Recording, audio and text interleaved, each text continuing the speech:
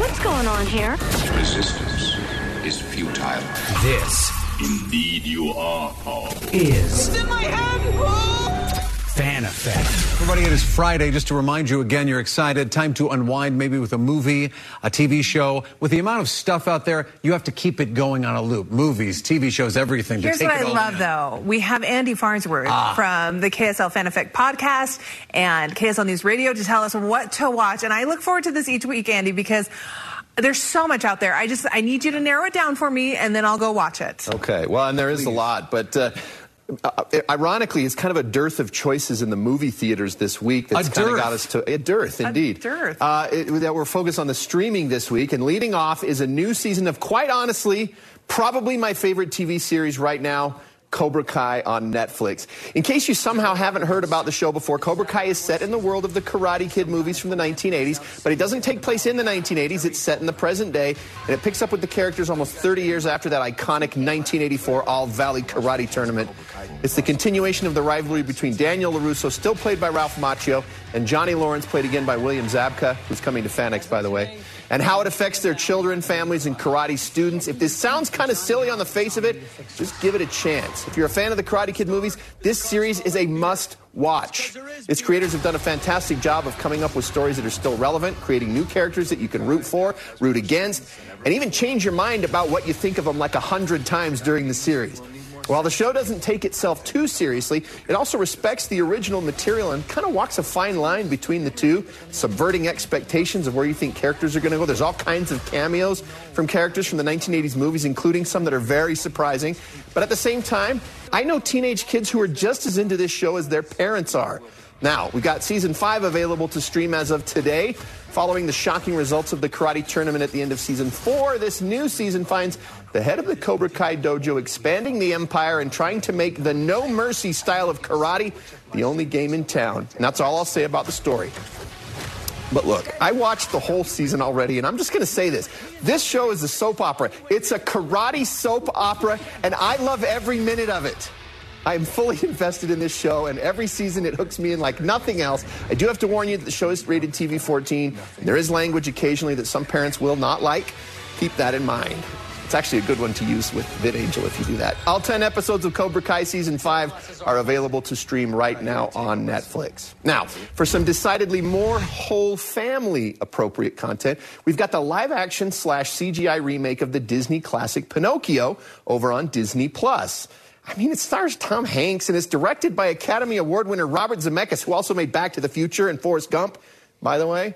So yeah, it's got the right credentials. Now, in Pinocchio, of course, it's the beloved classic tale of a wooden puppet brought to life by a magic wish, and who then embarks on a thrilling adventure to become a real boy. Hank stars as Geppetto, the woodcarver who builds and treats Pinocchio, who's voiced by Benjamin Evan Ainsworth, as if it were his real son. Assigned to be Pinocchio's guide and conscience is Jiminy Cricket, voiced by Joseph Gordon-Levitt, who, by the way, you'll see is very terrible at his job. Others you may recognize are Academy Award nominee Cynthia Erivo as the Blue Fairy, Keegan-Michael Key is the voice of the fox Honest John, Lorraine Bracco as the new character Sophia the Seagull, and even Luke Evans as the coachman. Now, the general direction of the story is the same for this new version of Pinocchio. However, there are some significant changes from the 1940s cartoon, which may upset some purists. But many of the changes made sense to me, like, they're not going to show kids drinking alcohol and smoking cigars on Pleasure Island in 2022 like they did in the old animated movie. But I promise your kids won't notice or complain about the changes. They'll probably really enjoy the movie. Pinocchio is rated PG, and as to why this one is not in theaters, I can't say, other than Disney really wants you to subscribe to their streaming service. Pinocchio is only on Disney+. Also on Disney+, a new series of animated shorts from Pixar Animation Studios. It's a return to the world of Lightning McQueen and Cars with the all-new original series, Cars on the Road. The 9 episodes follow Lightning McQueen, voiced again by Owen Wilson, and his best friend Mater, voiced by Larry the Cable Guy, as the two head east from Radiator Springs on a cross-country trip to meet up with Mater's sister. Mater has a sister? It looks like the Salt Yeah, Flats, and they do go on the Salt Flats. All right. I didn't want to spoil it. Thanks a lot, Dan. Hey, you showed it there. I know, that's true. Maybe not everybody figured it out, though. But, of course, every step along the way is its own adventure, introducing outrageous roadside attractions and colorful new characters. There's a child-friendly parody of The Shining, for example, in one of the episodes. That's what you'll get along the way, stuff that parents will recognize and kids will like, just seeing the characters again.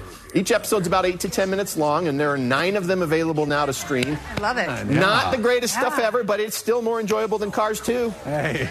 we pretend that one didn't happen.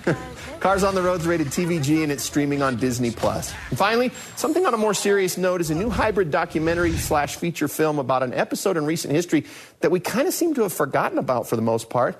The Anthrax Attacks is from Oscar-nominated director Dan Krause and tells the story of when, in 2001, certain people in the United States started receiving mail that contained the deadly biological agent anthrax. What followed was one of the largest and most complex FBI investigations in the history of law enforcement. 5 Americans were killed and at least 17 fell ill in what became one of the worst biological attacks in U.S. history.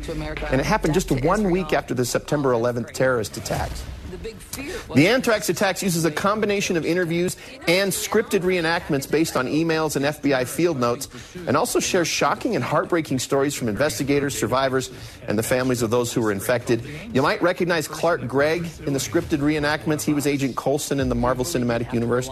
The film is rated TVMA for language, and it is streaming exclusively on Netflix. So that's what we got. That's interesting. Yeah, let's talk FanX for a second. In 2 weeks, we were out there last year. You've invited me back again to be on the Fan Effect podcast, so anybody can watch. Yes. I'm only saying that because there were a lot of seats available. That's all.